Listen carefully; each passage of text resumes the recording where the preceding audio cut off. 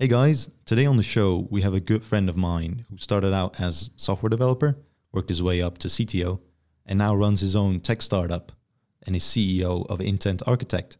We talked about everything that comes with that, the hardships he faced, and his journey so far. Ladies and gentlemen, Gareth Baars.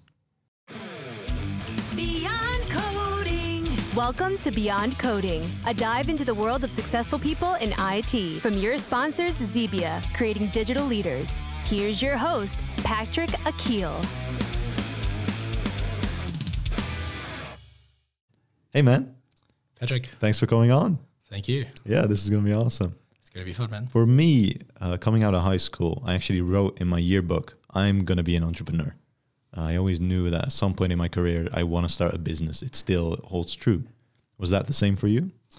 The funny thing is that I think the first business idea I had was probably when I was, like 6 years old. Yeah. And I think that my idea was that I wanted to invent a motorbike. Really? That ran on Bovril. Okay, I don't know if you know what Bovril is, but in South Africa, Bovril is it's kind of like Marmite. Yeah. You know what Marmite is, right? Nope. Okay, so it's like a veggie extract kind of weird stuff. And you put it, it's a spread for bread at the end of the day.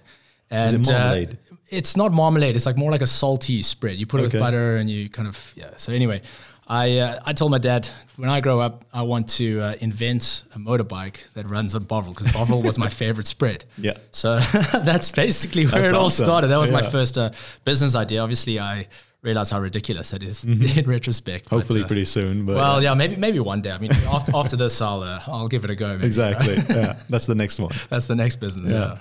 Cool, man. So you started out as a software developer, also had a role as a CTO. Yeah. And somehow you started your own business. How did that go? So, the truth is that over the years, I actually started a few businesses. Okay. Most of them are just in the graveyard. Most of them are just like really bad ideas in retrospect. Yeah. And I actually, when I went through university as well, I did computer electrical engineering, and I really enjoyed basically like all the learning and stuff. But I didn't really see myself like climbing the corporate ladder in the software world. It just sounded very bland to go from junior developer to intermediate developer to senior to architect, and that's the holy grail. Yeah. And so when I actually left university, I thought to myself, well, that's what I want to avoid that. And so the first job I got was ultimately as I just took a kind of half an internship in a sense with a company that was doing some kind of software, but they were like, look, let's just see where you end up. Yeah. And quite naturally, so they had like some kind of a configuration system. It's similar to low code in a weird way, like very, very old, very dirty stuff, to be honest. But it was database configuration. And I found myself just gravitating towards writing a lot of the SQL and, that kind of stuff. And it's almost like the program in me just started coming back out again. Yeah. And then before I knew it, I was like, okay, cool. After about a year there, I thought to myself, geez, I could, thrash these guys because the software is so terrible. Yeah. And that was my first business. It was called Syngenuity Software. Okay. And I said, I'm going to basically do what these guys are doing, but I'm going to just do it better. Yeah. Okay. Which is, as a 23, 24-year-old guy, that seemed like a good idea. And then after about 8 months of just blowing all my savings and like just building a lot of stuff and doing a lot of research, I realized that, you actually need a sales function to a business. Exactly. So I went out and I actually tried to sell it. And I got actually quite close, like scary close to actually selling what I was doing. I'm so glad that didn't go through because I probably would have been in a lot of trouble because there was no way that I could have delivered what I was trying to sell.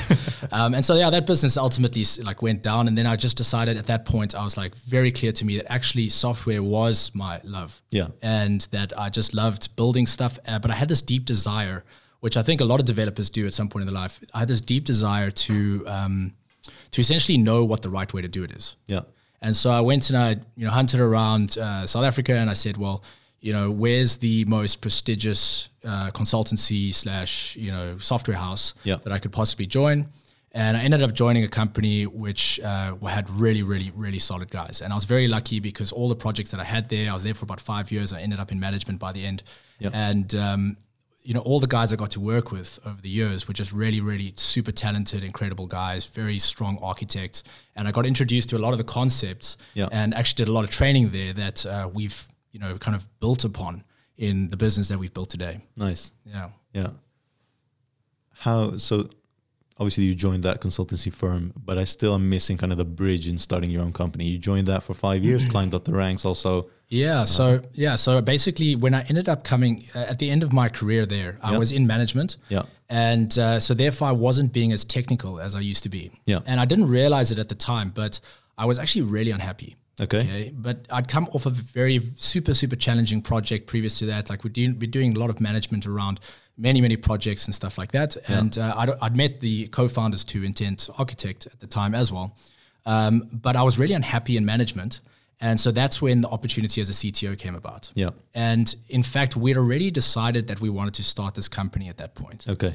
And so you could say that we were side hustling. Yeah. Towards the end of that part. And when I joined the company as a CTO, we already actually had something going. And essentially the story was that that company the company where I was a CTO, they had to do a lot of new software development. Yeah.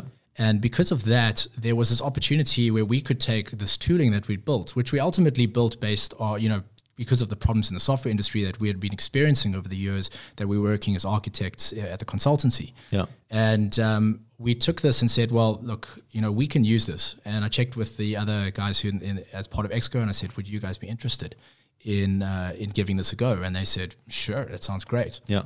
And it absolutely dominated. Yeah. We ended up rebuilding 5 years worth of software in like 6 months.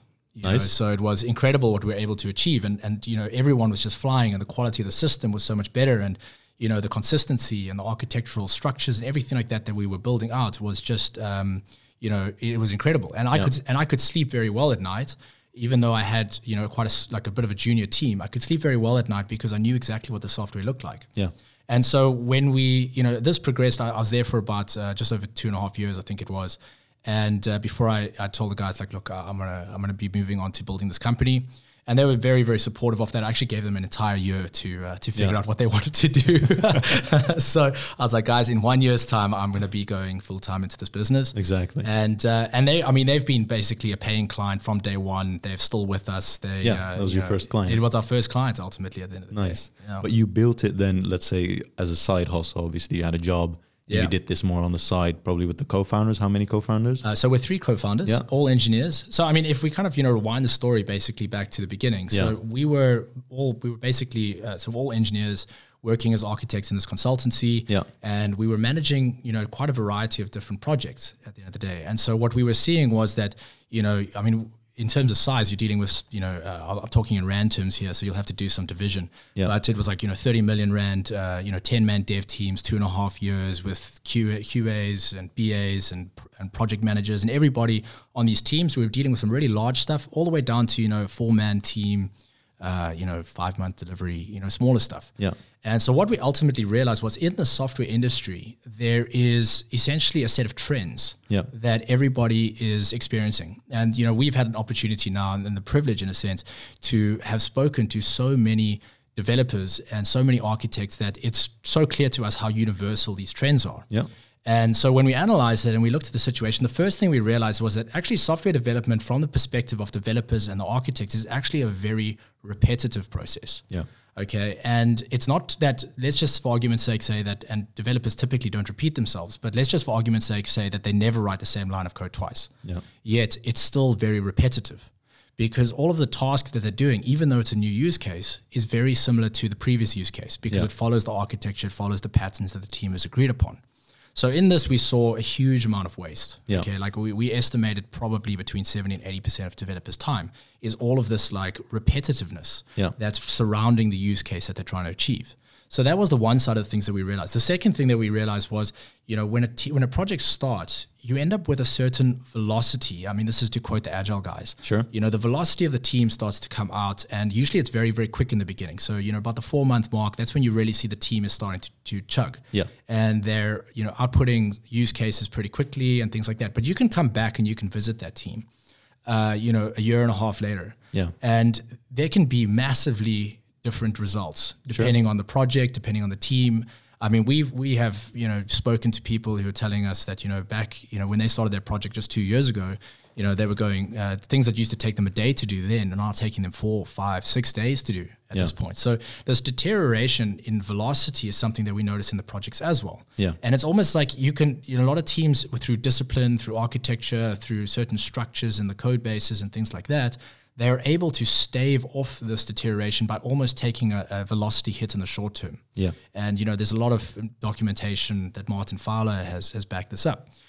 So when we analyzed it, we thought to ourselves, well, what is causing this deterioration of the software?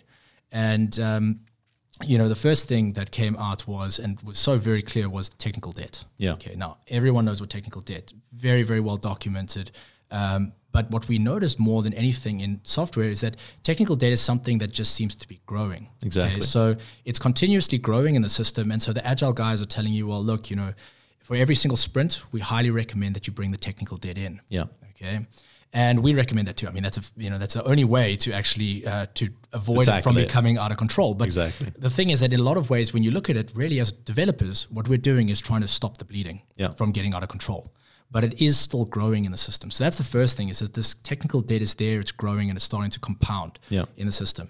The second thing we notice is that there's lots of inconsistency that starts to develop in a code base. It's like it's entropy. It's a form of technical debt. Yeah. And the thing you about mean inconsistency in the way people do things, in the way guys are doing things, and like in how each use case is implemented. There's always just little inconsistencies that are coming through, and it's not really anyone's fault. Sure.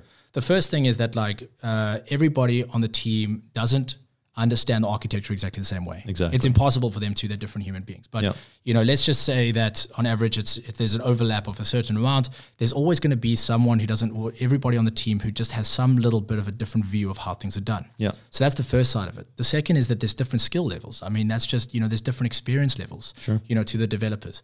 And then, of course, besides the fact that maybe they've got different styles even, the team can also realize that there's better ways to do things. Yeah. But then it's very expensive to go back and fix it. So you're just like, well, and so if you extrapolate this problem, it kind of compounds as well in the system. So you've got this technical debt versus new. Exactly. So you've got this technical debt compounding. You've got this inconsistency compounding. Yeah. And the other thing that we realized was that there's an architectural rigidity. Yeah. Okay, so past a certain threshold, making certain architectural changes in the software is very, very hard. Yeah. And, probably one of the biggest examples of this. So like a team, when they build a piece of software, if they know what they're doing, they'll analyze the non-functional requirements and they'll say, well, I think that this architecture is going to work for us. Exactly. But those non-functional requirements can shift. Yep. Security requirements can shift. Hosting requirements can shift. Certain, even performance requirements and things like that, availability requirements can shift. And so what ends up happening, if you think about it, is that then the architecture doesn't necessarily support those non-functional requirements. Yeah. And a great example of this is actually the move to cloud. Yeah. Okay, because cloud, if you think about how many systems were architected for on-prem hosting, now have to be rewritten. So this architectural rigidity is so huge. I mean, this is a big example. Yeah.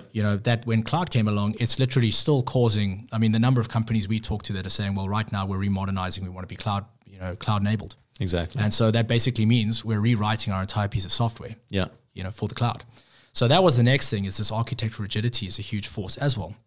And the sad thing, and this really bothered us, is that this applies to technologies too. Yeah. So you build today on a set of technologies which might be obsolete. Exactly. And so, in a few years' time, it's just not the latest one. And developers always want to work on the latest technology. Number one, they want to leverage what the technology offers. Exactly. Okay. Even though from a business perspective, you're like, look, that wouldn't make the business a much better business at the end of the day. But developers want to do that. So it starts to compound into almost a human resourcing issue. Yeah. Because you can't keep good developers if you're not giving them what they want at the end of the day. So this is another problem. And so if you look at the big picture of basically, you could think of it as like the painting that we've basically painted at this point, is that this is what we think of as the tendency towards legacy. So, the academics will tell you, well, the second you write a line of code, it's legacy. But developers don't see it like that. No. Developers think to themselves, this is not a legacy system, it's still fresh. Yeah. Okay. But then they've got this funny thing, and you can't say, well, it's 2 years old, therefore it's legacy, or it's 10 years old, therefore it's legacy. It's a feeling. It's a feeling that developers have, and it's usually because the technical debt is getting out of control. Yeah. It's very inconsistent, very hard to maintain. Making changes is difficult. There's certain maybe non-functional requirements that have shifted, and we can't make those architectural changes, so we're having to hack it, adding to the technical debt to get around this problem. We're also stuck on old technologies. And so this is actually the fate of almost all software, which is very sad. And it's almost like something that the whole industry just ignores. And in fact, I think some people thrive on it. They're like, well, this is good news. We're going to be doing a rewrite every few years. You know? So, and developers just love having that blank slate because of course we're never going to make the same mistakes we made last time, which is probably true. Yeah. Just going to make a whole new set of mistakes, exactly. So that's typically how it goes. And the final thing that we picked up is that there's no blueprint. There's no blueprint to the systems that we're building. Yeah. And it's, in a lot of ways, and, we were talking about this the other day, in a lot of ways, it's like a new joiner comes to a project and they have to basically it's like walking into a skyscraper. Yeah. And the dev team says to them, well, the blueprint's all around you. Yeah. But the only way for him to really know what the design of this app is he's got to go break into the walls. Exactly. He's got to check, okay, so the plumbing went through there, go into the ceiling, electrical cables down there.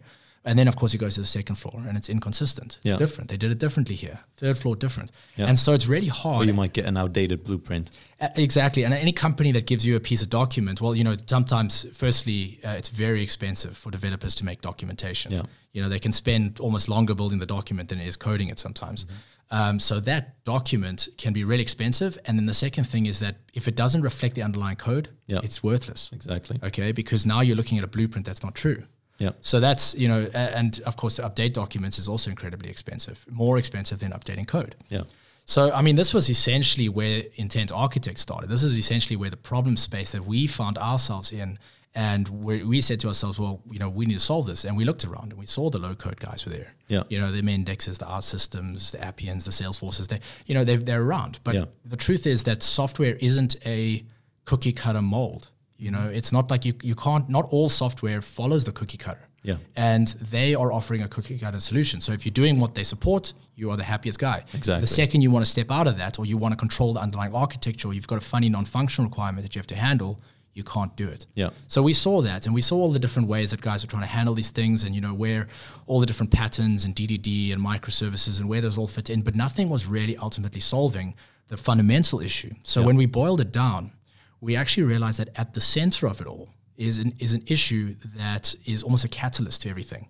And ironically, it's code. Yeah. Okay. That's the ironic thing. And developers always look at us when we tell them this and they're like, what do you mean it's code? It's like, no. Code is beautiful. We love code. Okay. Don't get us wrong. We love code.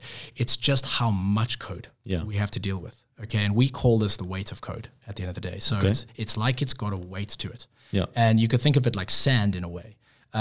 Whereas developers basically have a shovel. So, you just end up with these mountains and mountains of sand all over the place, and all you've got is a shovel, 2 hands and a keyboard. That's really your tool.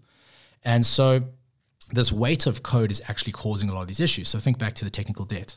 Why does technical debt exist? Yeah. Well, it's because, there's too many lines of code that we have to change in order to get rid of that, correct the design, get rid of the hack, and get rid of the technical debt. At some point, your complexity increases to such a point that it just gets a whole operation. Exactly. Change it. Exactly. It's just inconsistency, too many lines of code. You change that in order to get the system to consistency.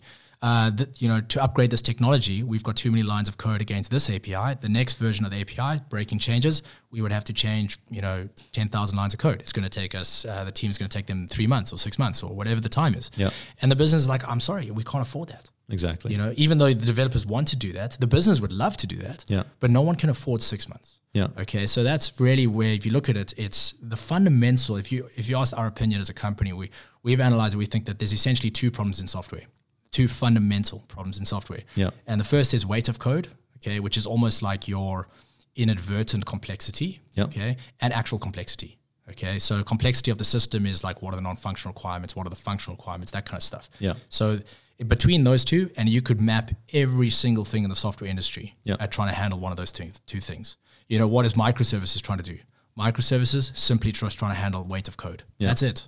That's all it's trying to do, because it's definitely not handling complexity. No, exactly. It's taking your complex problem and turning it into a distributed complex problem. More complex. Exactly. Yeah. So I'm a huge fan of microservices. Sure. Okay, at the end of the day, because it does force a certain way of thinking, which is actually quite powerful. But at the end of the day, it's DDD is all into complexity handling, and it does do some level of weight of code, because obviously any kind of separation of concerns, any kind of low coupling is good for weight of code. Yeah. Because then you change less to get certain changes in, and that's the key. Yeah. Circling back then to Intent Architect.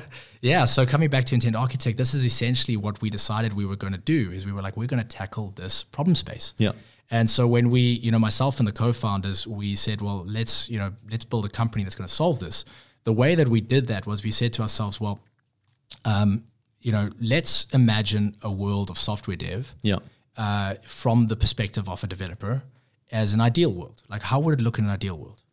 And we came up with a few set of ideals or principles. Okay. And the first one was what we called code weightlessness. Okay. So the inverse of code, weight of code. Exactly. And code weightlessness, if in the most layman's definition, is basically the ability for developers to be able to change 10,000 lines of code as easily as just changing 10. Yeah. Okay. So that's code weightlessness.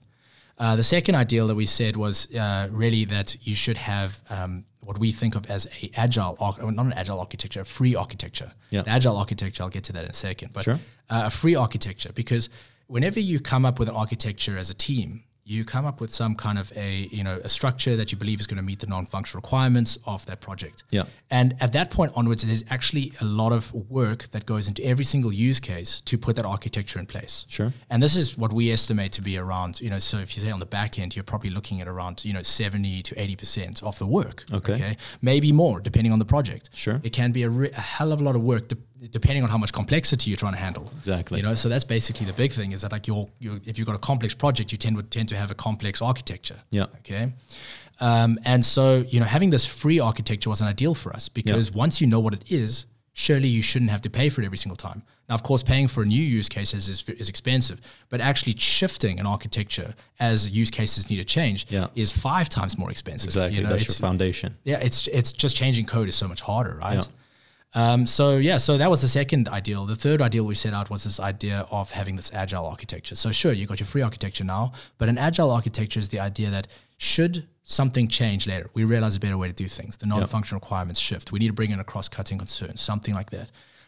Should we have that, we should be able to make that change in the system, regardless of how old that system is. So that system could be 5 years old. It could be thousands of use cases. It could be a massive system. And, successful systems do tend to get large. Yeah. Okay, because you do tend to enhance them and add lots and lots of features. Exactly. And, while you're adding features in a linear sense, they're all interconnected. So your complexity is skyrocketing. Yeah. So ultimately, that was the next one, is to say, well, you must be able to change things for free. And then we said, well, take that one step further. You should be able to extrapolate and say, well, then that should be applied to technologies too. Yeah. We should be able to stay on the cusp of the latest technologies. That's an ideal. As a software developer, you want to be able to stay up to date. Yeah. And that's essentially what we decided from an ideals perspective to build a company on.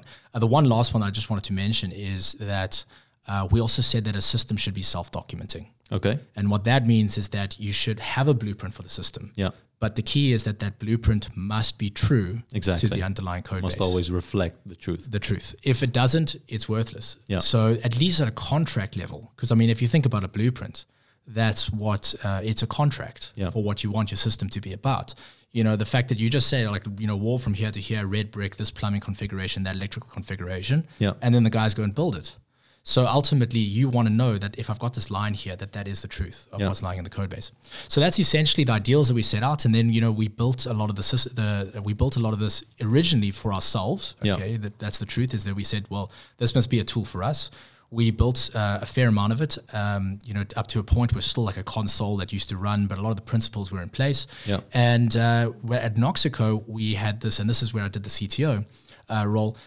We ultimately brought this in, and this is where we were able to leverage this power. So because of the code weightlessness and because of the free architecture, we just saved huge amounts of time. Exactly. Okay? We were able to fly, and also we had the quality because everything was perfectly consistent. We also had these blueprints because now we could see the systems, and that made it very easy for us to reason about what the changes should be for the next feature. Yeah. Because, that's the biggest problem sometimes is you sit in a room with your fellow developers and not everyone's on the same page. Exactly. And then you sit there arguing about something. You're like, I'll show you in the code base after this meeting,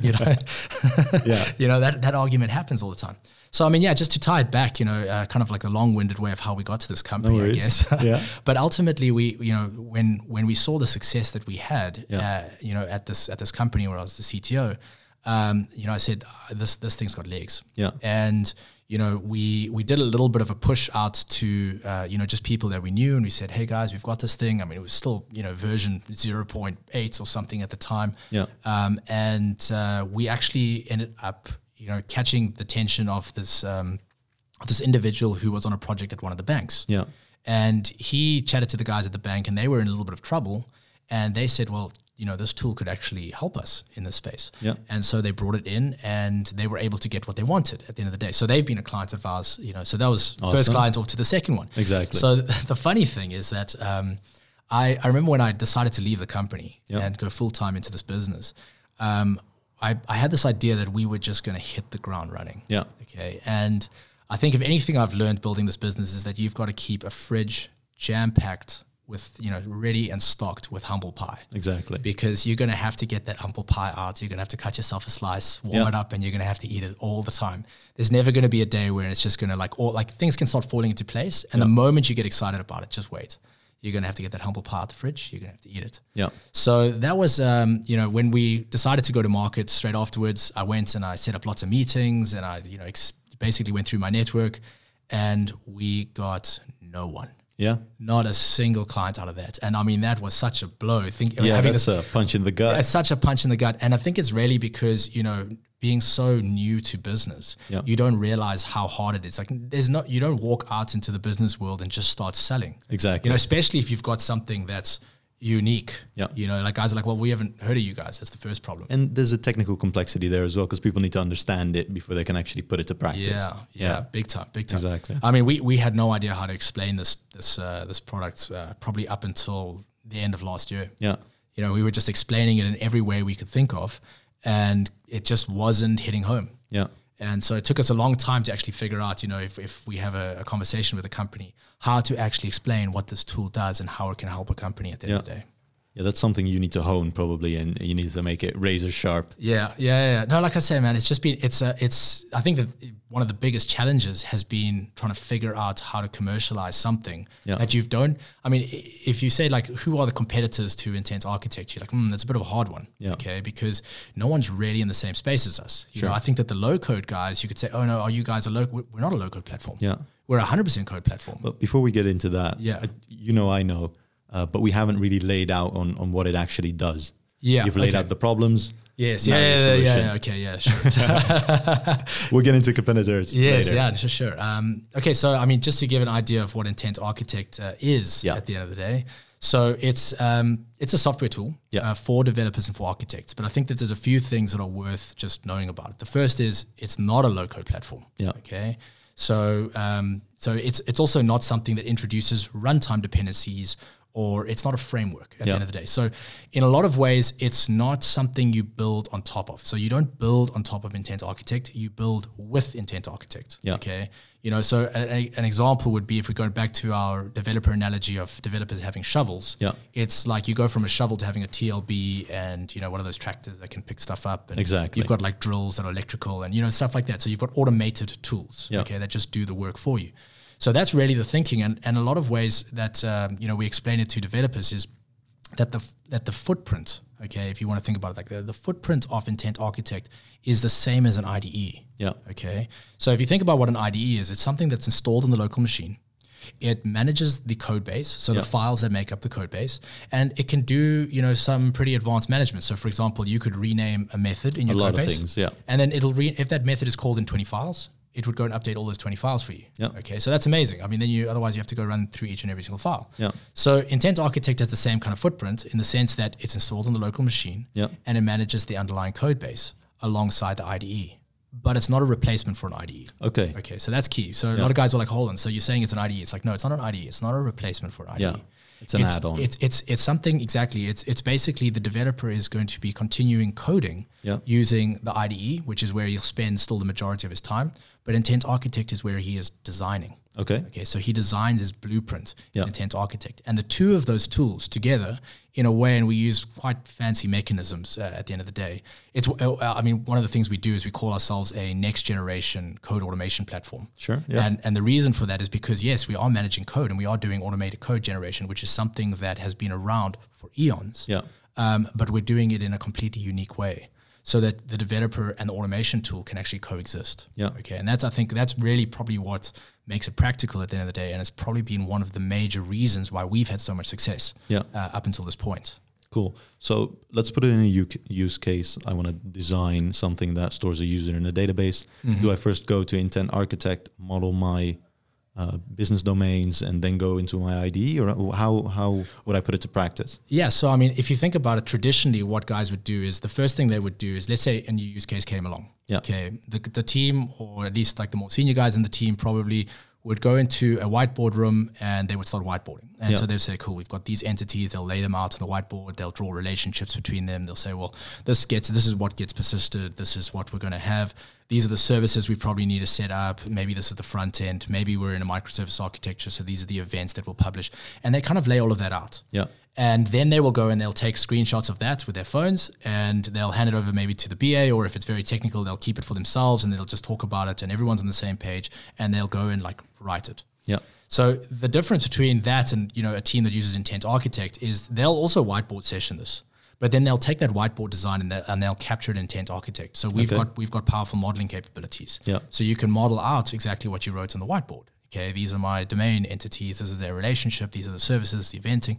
All of that kind of stuff can be modeled. Yeah. And so by modeling out that contract, we then can use Intent Architect to actually automate that architecture that holds it all together.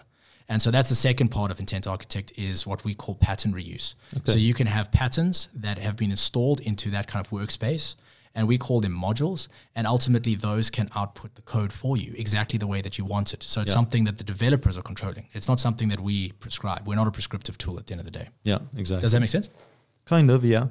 You also mentioned it's framework agnostic and it's also code agnostic. Yeah. How does it do that? Just kind of high over. Okay, so it basically, you know, how Intent Architect ultimately works is you've got these three mechanisms, which you could think of as having, you know, they're essentially, you could say, three pieces of the same puzzle. Yeah. Okay.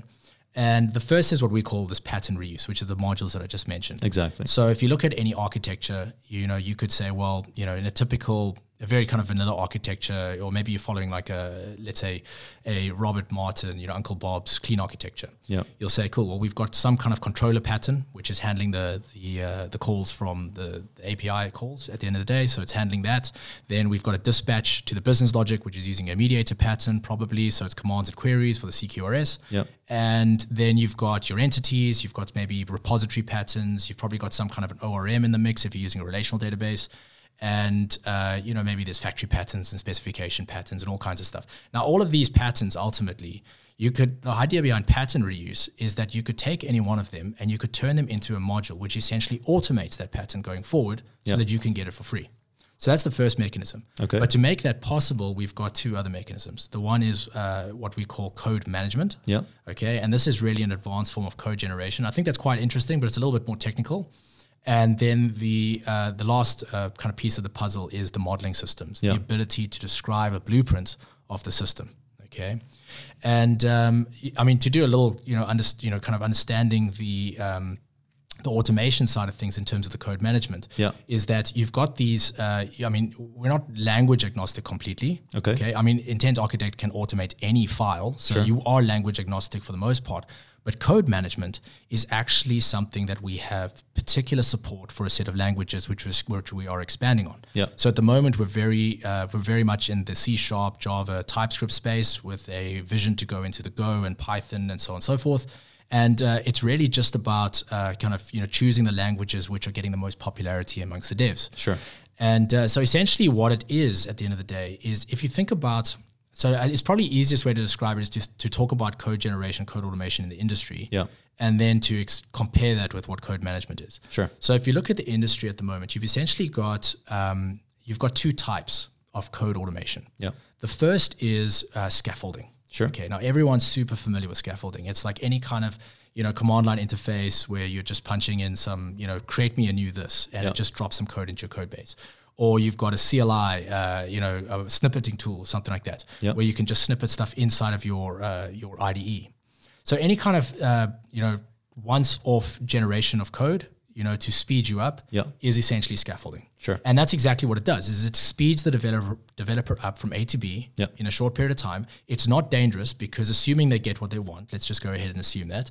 Assuming they get what they want, they are able to change it. Exactly. But it doesn't have any long-term benefits. Okay, so that's the problem. It's not the problem with it, but it's just that it doesn't solve any long-term issues. So if we go back to our things about technical debt, ultimately that code is still the liability of the developers. Sure. So, and that's the truth, is that code is a liability. The more you have, the more you have to maintain. Okay. So it's not an asset. The product is an asset, but the code is the liability. Sure.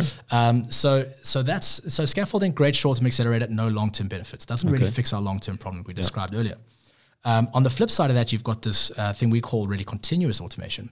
And essentially, this is something that is usually done by the dev team. And it's very attractive in some senses, but it's basically got a downside, which is so huge that it oftentimes invalidates the approach. So essentially, the mechanism is that the developers have written some kind of a little system or an engine, which is piping metadata. So like an easy example would be database schemas or Swagger files or, some kind of specific stuff that they've created, maybe JSON objects and stuff like that. And they're piping this metadata into a templating engine, which is outputting code into the code base. Now, if it's done really, really badly, which is most of the time, it's like this single file that looks absolutely convoluted, and you don't want to open that thing in the IDE. You ignore, like, here be dragons. Okay, that's basically the problem with this. And that can be a nightmare in and of itself. But if it's done really, really well, then it'll be individual files, and they'll look exactly like a developer wrote them. Okay, so there's, from that perspective, there's no issue. But there's essentially there's two sides to it that I was mentioning earlier, and the first issue is, let me rather go through what attracts developers to it. So what is attractive about this approach is, number one, you're using automation. Okay, which is something that every developer loves. So you're using automation, which means you're saving yourself a lot of time. You don't have to write that code. Okay, you just say, well, create a new database object in the database. This is my relationships. These are my foreign keys, blah, blah, blah. And boom, all of a sudden you get your entities, maybe your ORM mappings, and maybe your repository as well. Okay, which is very common. You see a lot of this kind of stuff. And what's really powerful about it, so beyond the fact that you're getting this code, sorry about that. I love talking with my hands. Exactly.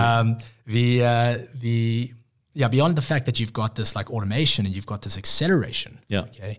The other thing that's very attractive is, let's say, for example, you're automating some kind of technology. Okay. And let's just use the example of an object relational mapper, like an ORM. So let's say, for example, you've built it against version 5 of whatever ORM you're using. Okay. And version 6 comes out with significant breaking changes to the APIs. Now, you want to stay up to date. So what do? You go to your template and you shift what your template outputs to now adjust to the new API. Okay, you hit it again, and it just overwrites. Maybe you could have 1,000 entities in your database, and you change 10 lines of code, and you just updated 10,000. Okay, and therein, if you come tied back to what we were talking about earlier, therein is the most basic form of code weightlessness. Exactly, the ability to change 10 and update 10,000, or 20,000, or 100,000, and also self-documenting. Well, it's not it's a little bit like if you consider your database to be your document of your relationships, then that is self-documenting. So as long as you've got that document, that is to some degree self-documenting. Exactly. But if we're taking the Swagger file example, well, Swagger, Swagger is a document as well. It's true. At the end of the day, what you want is something that is true to the underlying code base. And by having that document and having it continuously update, it means that you can look at the Swagger document, or you can look at the database, or you can look at whatever you're looking at from, maybe you're doing it in XMI, so you're exporting it from some other modeling system or something like that. And you can know that because of this templating system, that what you're looking at is the truth. And so, that is self-documenting. So, I agree. Maybe it sounded like I wasn't agreeing there. I'm like, yes, no, 100%. I totally agree with that. Exactly. So that's the upside. Okay, and the upside's very attractive. That's what draws guys in. The downside is massive, and this is where code generation in the industry has a very, very bad name. Okay, and the downside is bad. It's very, very bad. And this is basically it's probably easiest just to illustrate with an example. So let's say you had to make a change in a method. Okay. In one of the files that was being managed by this template. Okay. So you go in there and you make some change as a developer, and let's just say it is 100% legit. Like you're not trying to be funny. You're like, this is a legit change. You need this. You need this. Okay. Which invariably is going to happen. Yeah. Because software is not a cookie cutter. Exactly. You know, there's always something that you want to tweak or optimize somewhere. Yeah. Okay. And what happens? The templating engine gets kicked off again because, of course, it's continuous. Exactly. Gets kicked off again, and it just whacks out your changes. Yeah. Gone. And if you can't get around this, and I know in, like, for example, the .NET space, they tried bringing in partial classes. And in the Java space, a lot of guys use inheritance. And I mean, you just convolute your code more and more and more. Yeah. So it's ultimately just a hack at the end of the day. But you convolute your code more and more to try to get around these problems that the automation engine is causing. Yeah. And there's always a breaking point where you are not able to get around it anymore. Okay. And it's at that point that the chair will fly across the office. Exactly. It's at that point that someone is strangling the architect and telling him what he thinks. Yeah. Okay. And so this is the downside of it, that in basically invalidates it, or at least for the most part, it keeps it in very specific spaces of the software. Yeah. So that's why you'll still see guys having some level of success with, for example, database to ORM mappings, or you'll see guys having like Swagger automating their proxies. Exactly. They know where to apply it, where it becomes an asset and not a crutch. Exactly. You're applying it in a space where it can't be dangerous, Yeah. where you're not really going to want to tweak things. Exactly. You hope you're not going to want to tweak things. That's, Yeah. you know, there's other ways. You can maybe intercept things and make your changes through interceptors, but you still are sometimes having to convolute the software a little bit to get around your automation system. Yeah.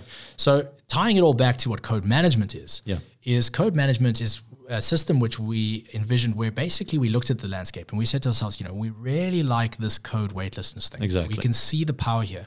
But this downside is so massive that, you know, no one's going to accept that. Yeah. Okay. You also can't, you know, especially the closer you get to business logic, the more that automation systems start to break down. Yeah. Okay. And so when we looked at it, we said to ourselves, well, how do we get the best of all worlds and just kind of eliminate the downside? Yeah. Okay. And essentially the idea was, we said, well, okay, let's develop a system which could do that. And that's what code management ultimately is. It's a term we've coined, Okay. to try and differentiate it so that guys consider it different Yeah. to typical code generation. And I think this is maybe jumping a little bit technical, so we'll just kind of brush over it quickly. Sure. But essentially how it works is we use a combination of abstract syntax tree parsing Yeah. and algorithms to actually understand the code in the code base and the code that's coming out of the automation system. Yeah. At the same as code, Yeah. we understand those the same way the developer does. Okay. So we see, for example, if you're looking at like an OO language like C#, we will see the classes, the methods, the constructors, the properties, the fields. We see all of that stuff. Yeah. Okay, and we see that in the code that exists too. And then with algorithms, we can make intelligent decisions as to how these two worlds must be joined together. Yeah. So the idea and the principle is that by using an automation system, it never puts you in a worse position than if you wrote it all yourself by hand. Okay. And you can see that there's obviously, if that's your first principle, an offset of that principle is that whatever is automated should look like I wrote it. Exactly. Okay, so those are kind of two, you know, complementary principles. Yeah. Okay, so the code must look like a developer wrote it. That's number one. And the second thing is that I'm using an automation system. It should never ruin my day. I Exactly. should never fight this thing. Should never become that crutch. It should never. Well, it's not a crutch. It's just like it's this massive liability that can come into the system at the end of the day. But so just to give you an idea, kind of going back to our use case. So let's say, for example, the developer wanted to make that change in that method, this legitimate change. Okay. And they went and they made that change. Their automation engine runs again, takes the change out. Yeah. With Intent Architect, we could say, for example, in C#, you could put a attribute over that method to say, intent ignore this. Or Okay. in Java, it's an annotation. In TypeScript, it's a decorator. Yeah. You know, so whatever language, we find a way to add metadata to the file. And you want it in line there because then you can see exactly what's going on. You don't want that hidden somewhere and you don't know where. Exactly. And that level of granularity can be applied anywhere. But it's essentially an override. If, for example, I put this attribute to say ignore this method, from that moment onwards, that method, but only that method, is now under the developer's control. Yeah. The rest of the file is still under the automation's control, which means that I've still got code weightlessness over that entire design. Yeah. Okay, which means I can still change it holistically from one place. Exactly. And like I say, you can apply this override at any level. You can apply it to the class or individual methods or anything like that. Yeah. Another example is where you say, and this is where the granularity gets very fine, is you could say, well, actually, I want Intent Architect to manage the signature of this method, Yeah. but not the body. Okay.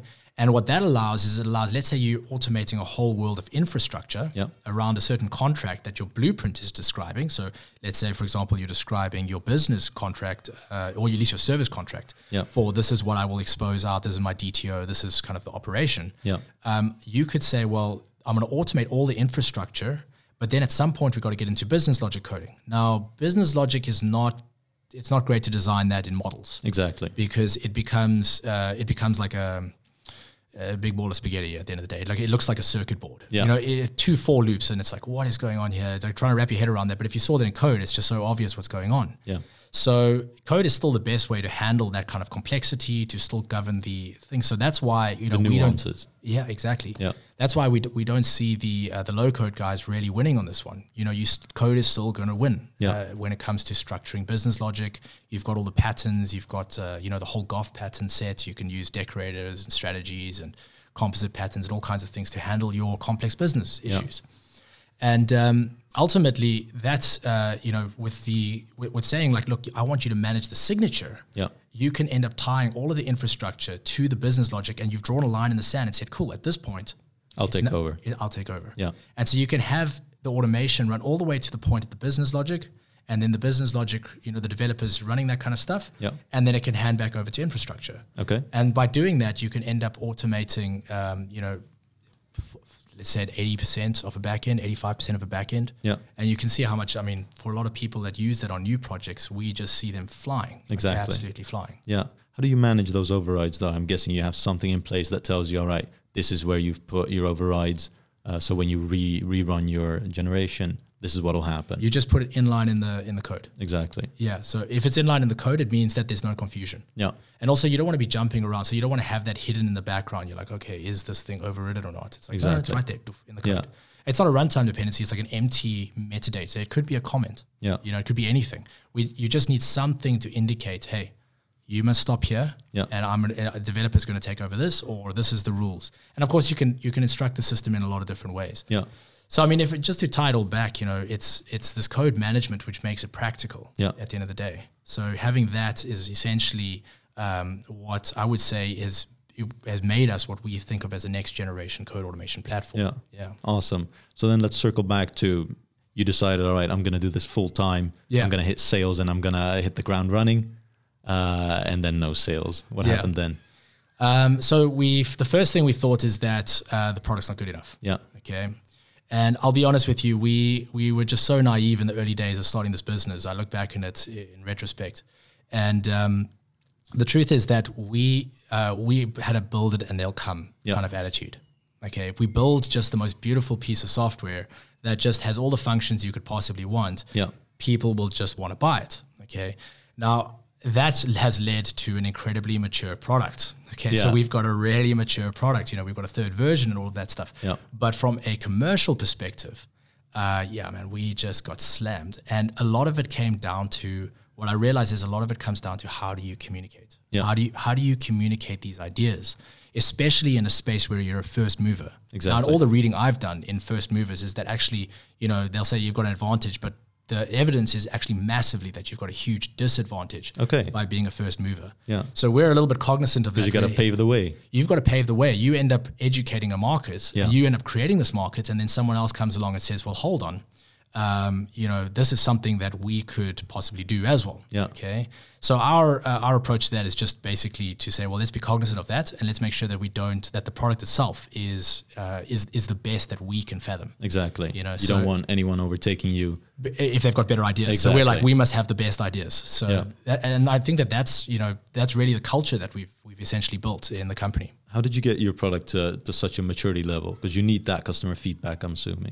Well, the lucky side of it was that we always we dog food it. So we use it to build itself. Exactly. Okay, so that's number one, Nice. Which has been a massive accelerator for us. Okay, so of course that makes our development a lot faster and so on and so forth. And also of course we had our clients. So we had the clients coming with real, some of the guys started scaring us with how they were starting to use the tool. Okay. As an example. In what way? So as an example, they started using a domain designer. For entity relationship diagrams. They started using that and a combination of like what we kind of borrowed this idea from the UML guys called stereotypes. And essentially they started building out workflows. Yeah. So they started using the domain systems for workflows. And we got a fright. We were like, it's a bit of a bastardization of what the tool's meant for. Yeah. And so that sent us down a path where we said, well, geez, we actually need the ability to configure and customize the designing capabilities. Yeah. And that has been one of the features which gets so many devs incredibly excited, is this idea that, hold on, we can, you're not telling us how to design a system. We can come up with it ourselves. Yeah. We can like literally make up concepts and then model them out and then use that to automate all kinds of things that we haven't even thought of yet. So, we've since seen some really interesting stuff. So workflows is a common one. Guys will end up creating their own workflow designers with their own, structures, and maybe one of the insurance companies in South Africa that uses our software has they have SLA associations and things like that, like 45 minutes between these two steps and da-da-da. So they've got like all these unique things, and it's quite structured and it fits perfectly into their world. Yeah. And we've seen guys do things like infrastructure as code, like describing their pipelines, describing their deployment strategies and stuff as models, including testing stuff. So the more vanilla stuff is, of course, entity relationships, services, eventing systems. Yeah. And, recently we've been doing more and more front-end related stuff, structuring our front ends, but from a contract perspective. And that's the key, is that your blueprint is a contract. Yeah. You don't want to be, we don't see ourselves jumping into the drag and drop, editor anytime soon. Ultimately, that's in the HTML. That's where the devs need to do it. Exactly, that's something else. Exactly. You want the devs need to still have all the power. Remember the philosophy. It's like you never want to be in a worse position than if you wrote it all yourself. Yeah. So that's the kind of philosophy. Exactly. If I were to use that tool, can I reuse what other people wrote? Is it kind of open and I can use the modules they created? Yeah. So, I mean, not necessarily the ones that our clients have created. So they keep those. It's a form of intellectual property for an organization. So if they've gone and built a set of modules, that would be theirs. Okay. And, we can't tell them, guys, you need to give this to the world. No, exactly. But all of our modules that we built as examples, so guys can get a feel for what the tool's all about, those are all open source. Exactly. So it's available and guys can download it. And, we've just been implementing architectures that we see as quite popular. Yeah. So an example is in the .NET space, we recently implemented Uncle Bob's Clean architecture. Yeah. And so, that comes in with all the different Jimmy Bogart's libraries and the patterns and stuff. And, what's nice is that because we get to see so many different ways of doing things, in a sense, we can kind of see the pros and cons, and then we just choose the one that we think is the best. Of course, there's pros and cons to every approach. Yeah. So we just pick those, and then, we've got some guys who say, well, we love these patterns. They're perfect. We're going to use them. But a lot of clients, they just love getting behind the wheel and they want to manage their own modules. And so that's something I would say that's the majority of the stuff that we're doing at the moment. And we love that because ultimately this tool was built for them. Awesome. Yeah. Awesome. So you've got your product, which is, I'm guessing you're happy with the maturity level now.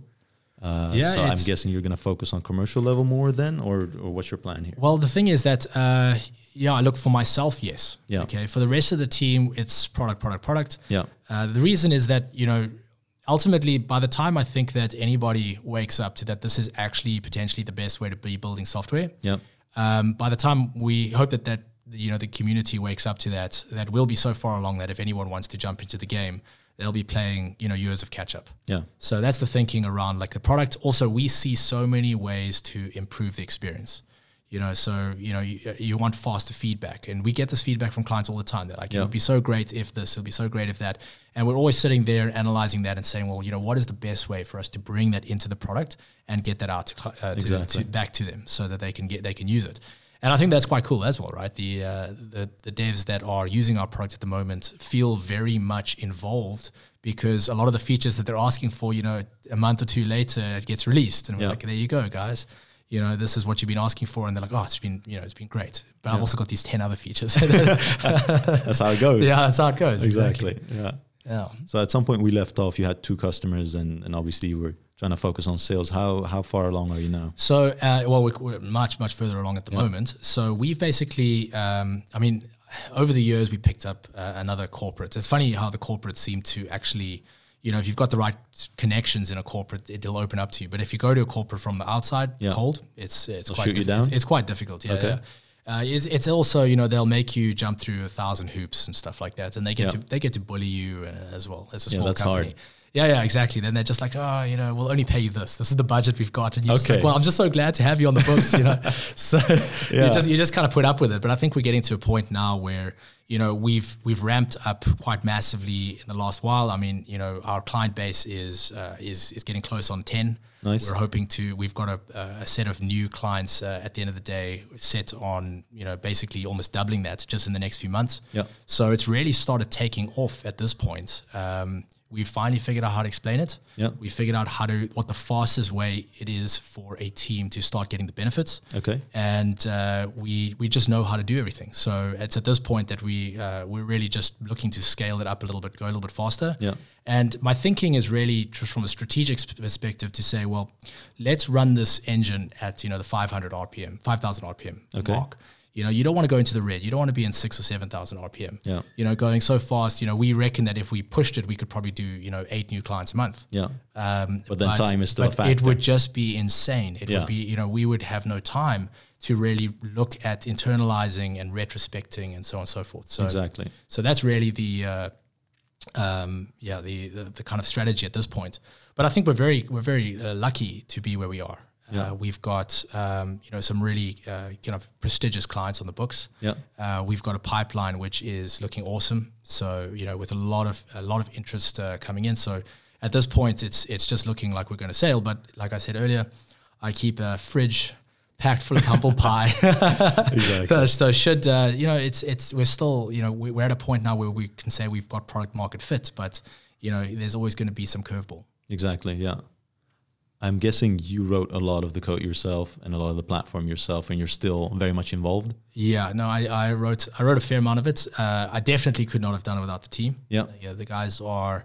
I think that what's really great about the team is that I'm working with probably the smartest software engineers that I have ever met. Okay. And I've got a list of guys that I'm like, they probably could be good enough. Yeah. But it's not a long list. Exactly. So I think that we've been very lucky in that sense, and these guys have come up with incredible ideas over the years and implemented some amazing stuff. So, I think that that's also the key, right? Is you've got to be an ideation hub. You've got to be like continuously coming up with ideas and thinking about things. Yeah. So, it's, I don't want to make it sound like I did, it was all me. It was the team. That's awesome. more than myself at the end of the day. Exactly. Yeah. How is it hiring a first hire then and trusting them with, let's say, your thing? I mean, it's your product, it's your baby. Well, I think bringing that someone into the fold. Yeah, it's slow. Yeah. There's a lot of kind of outside edges where one can start dabbling with the tool and getting a feel for how it works before one gets into the core. Exactly. And the core at the moment is really just myself and one of the other engineers who do play around in the core the most. Okay. And that's because it is complicated. Yeah. It is under the hood. It's funny how like over the years, in so many ways, we've simplified. But at the end of the day, the simplification and the generalization that we've brought in has made the power incredible. Yeah. Because of course now it's so dynamic and so flexible. But that does mean that you need to kind of think about second order, third order, fourth order consequences to a lot of the technical decisions we're making and stuff like that. So to answer your question on the on hiring and bringing guys in. Slowly. Yeah, slowly. exactly. You can't just let it go too quickly. When I brought in the guy who's been helping with the commercial side of things, that was also quite tricky in the beginning. But it's what I've really seen as one of the most powerful factors in the business is even though we're so small, we focus a lot on culture. Yeah. And you wouldn't think of that as a startup. Exactly. But I read a Jim Collins book, The Beyond Entrepreneurship 2.0, and he basically convinced me, this is the heart of the company. Exactly. And so we started focusing on the culture, and the strangest things started just automatically happening. Yeah. Before I knew it, the guys were more energetic. Yeah. Because I mean, like, we are building a lot of this stuff, especially in the early days, we were building a lot of this stuff in our spare time. Yeah. So, this is extra hours, you're tired, this is your weekends. Yeah. That's really where a lot of the dev work had to go down. And ultimately, the culture that we started building out at the end of the day was starting to re-energize these guys after these like years of just building and building. Yeah. And so we started seeing the guys, spending time on the weekends and spending time, just coming after hours and stuff like that, which is obviously it's on their own accord. It's because they love it. Yeah. It's because they're bought in. It's because they see the vision. We are all working towards the same dream. Yeah. And that's where I see the power of a culture.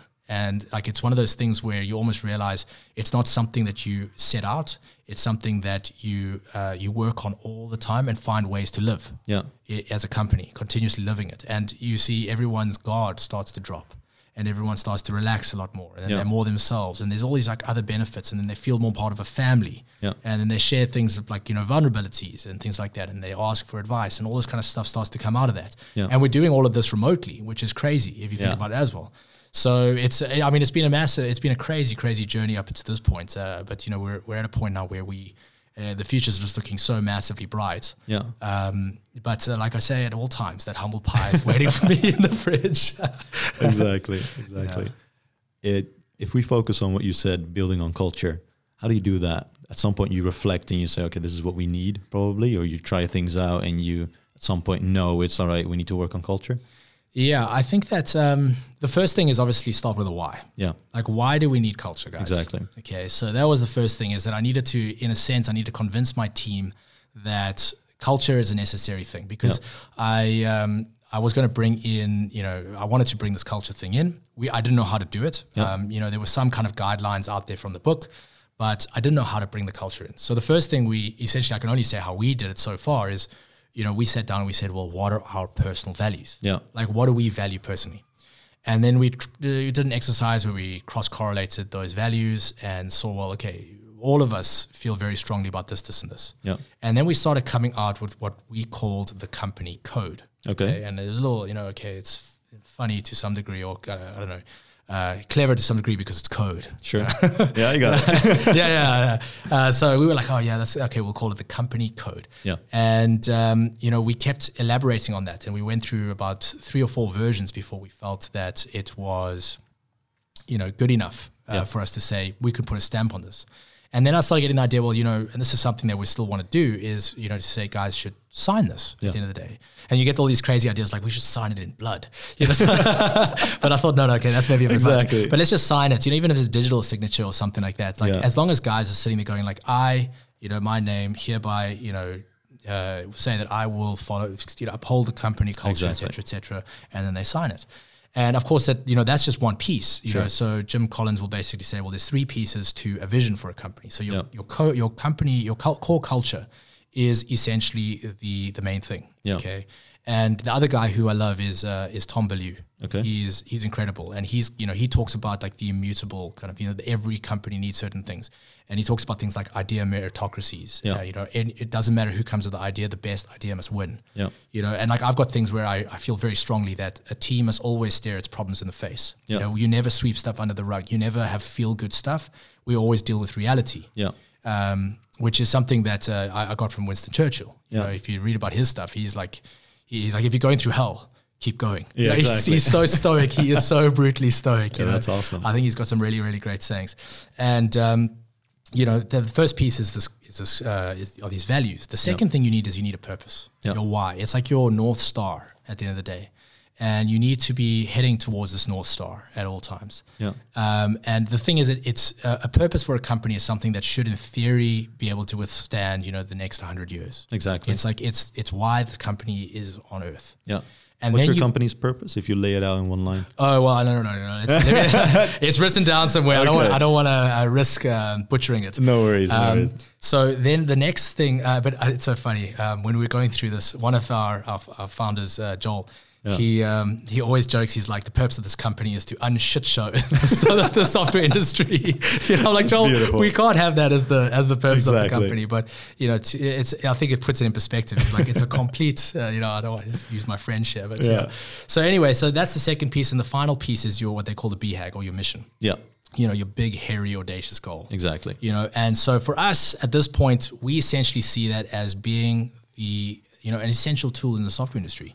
You know, we see every developer when they get their, you know, high-end machine, they have a copy of whatever the operating system is. They have a copy of their favorite IDE, and they have a copy of Intent Architect. Beautiful. And that is what we want to be in the software industry. We want to be such a core piece of the industry at the end of the day, that it's just like, this is how you develop. You know, this is how you build software these days, and these are the principles that you use.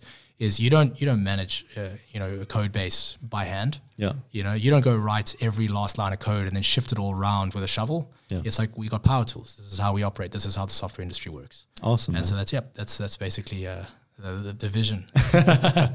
That's awesome, man. Thanks for coming on. Yeah, it was a thank lot you. of fun talking to you. You too. Yeah. And let's do this again sometime. Cool. Patrick, thanks very much, man. Yeah, no problem. Cool. Beyond Coding. From your sponsors, Zebia, creating digital leaders.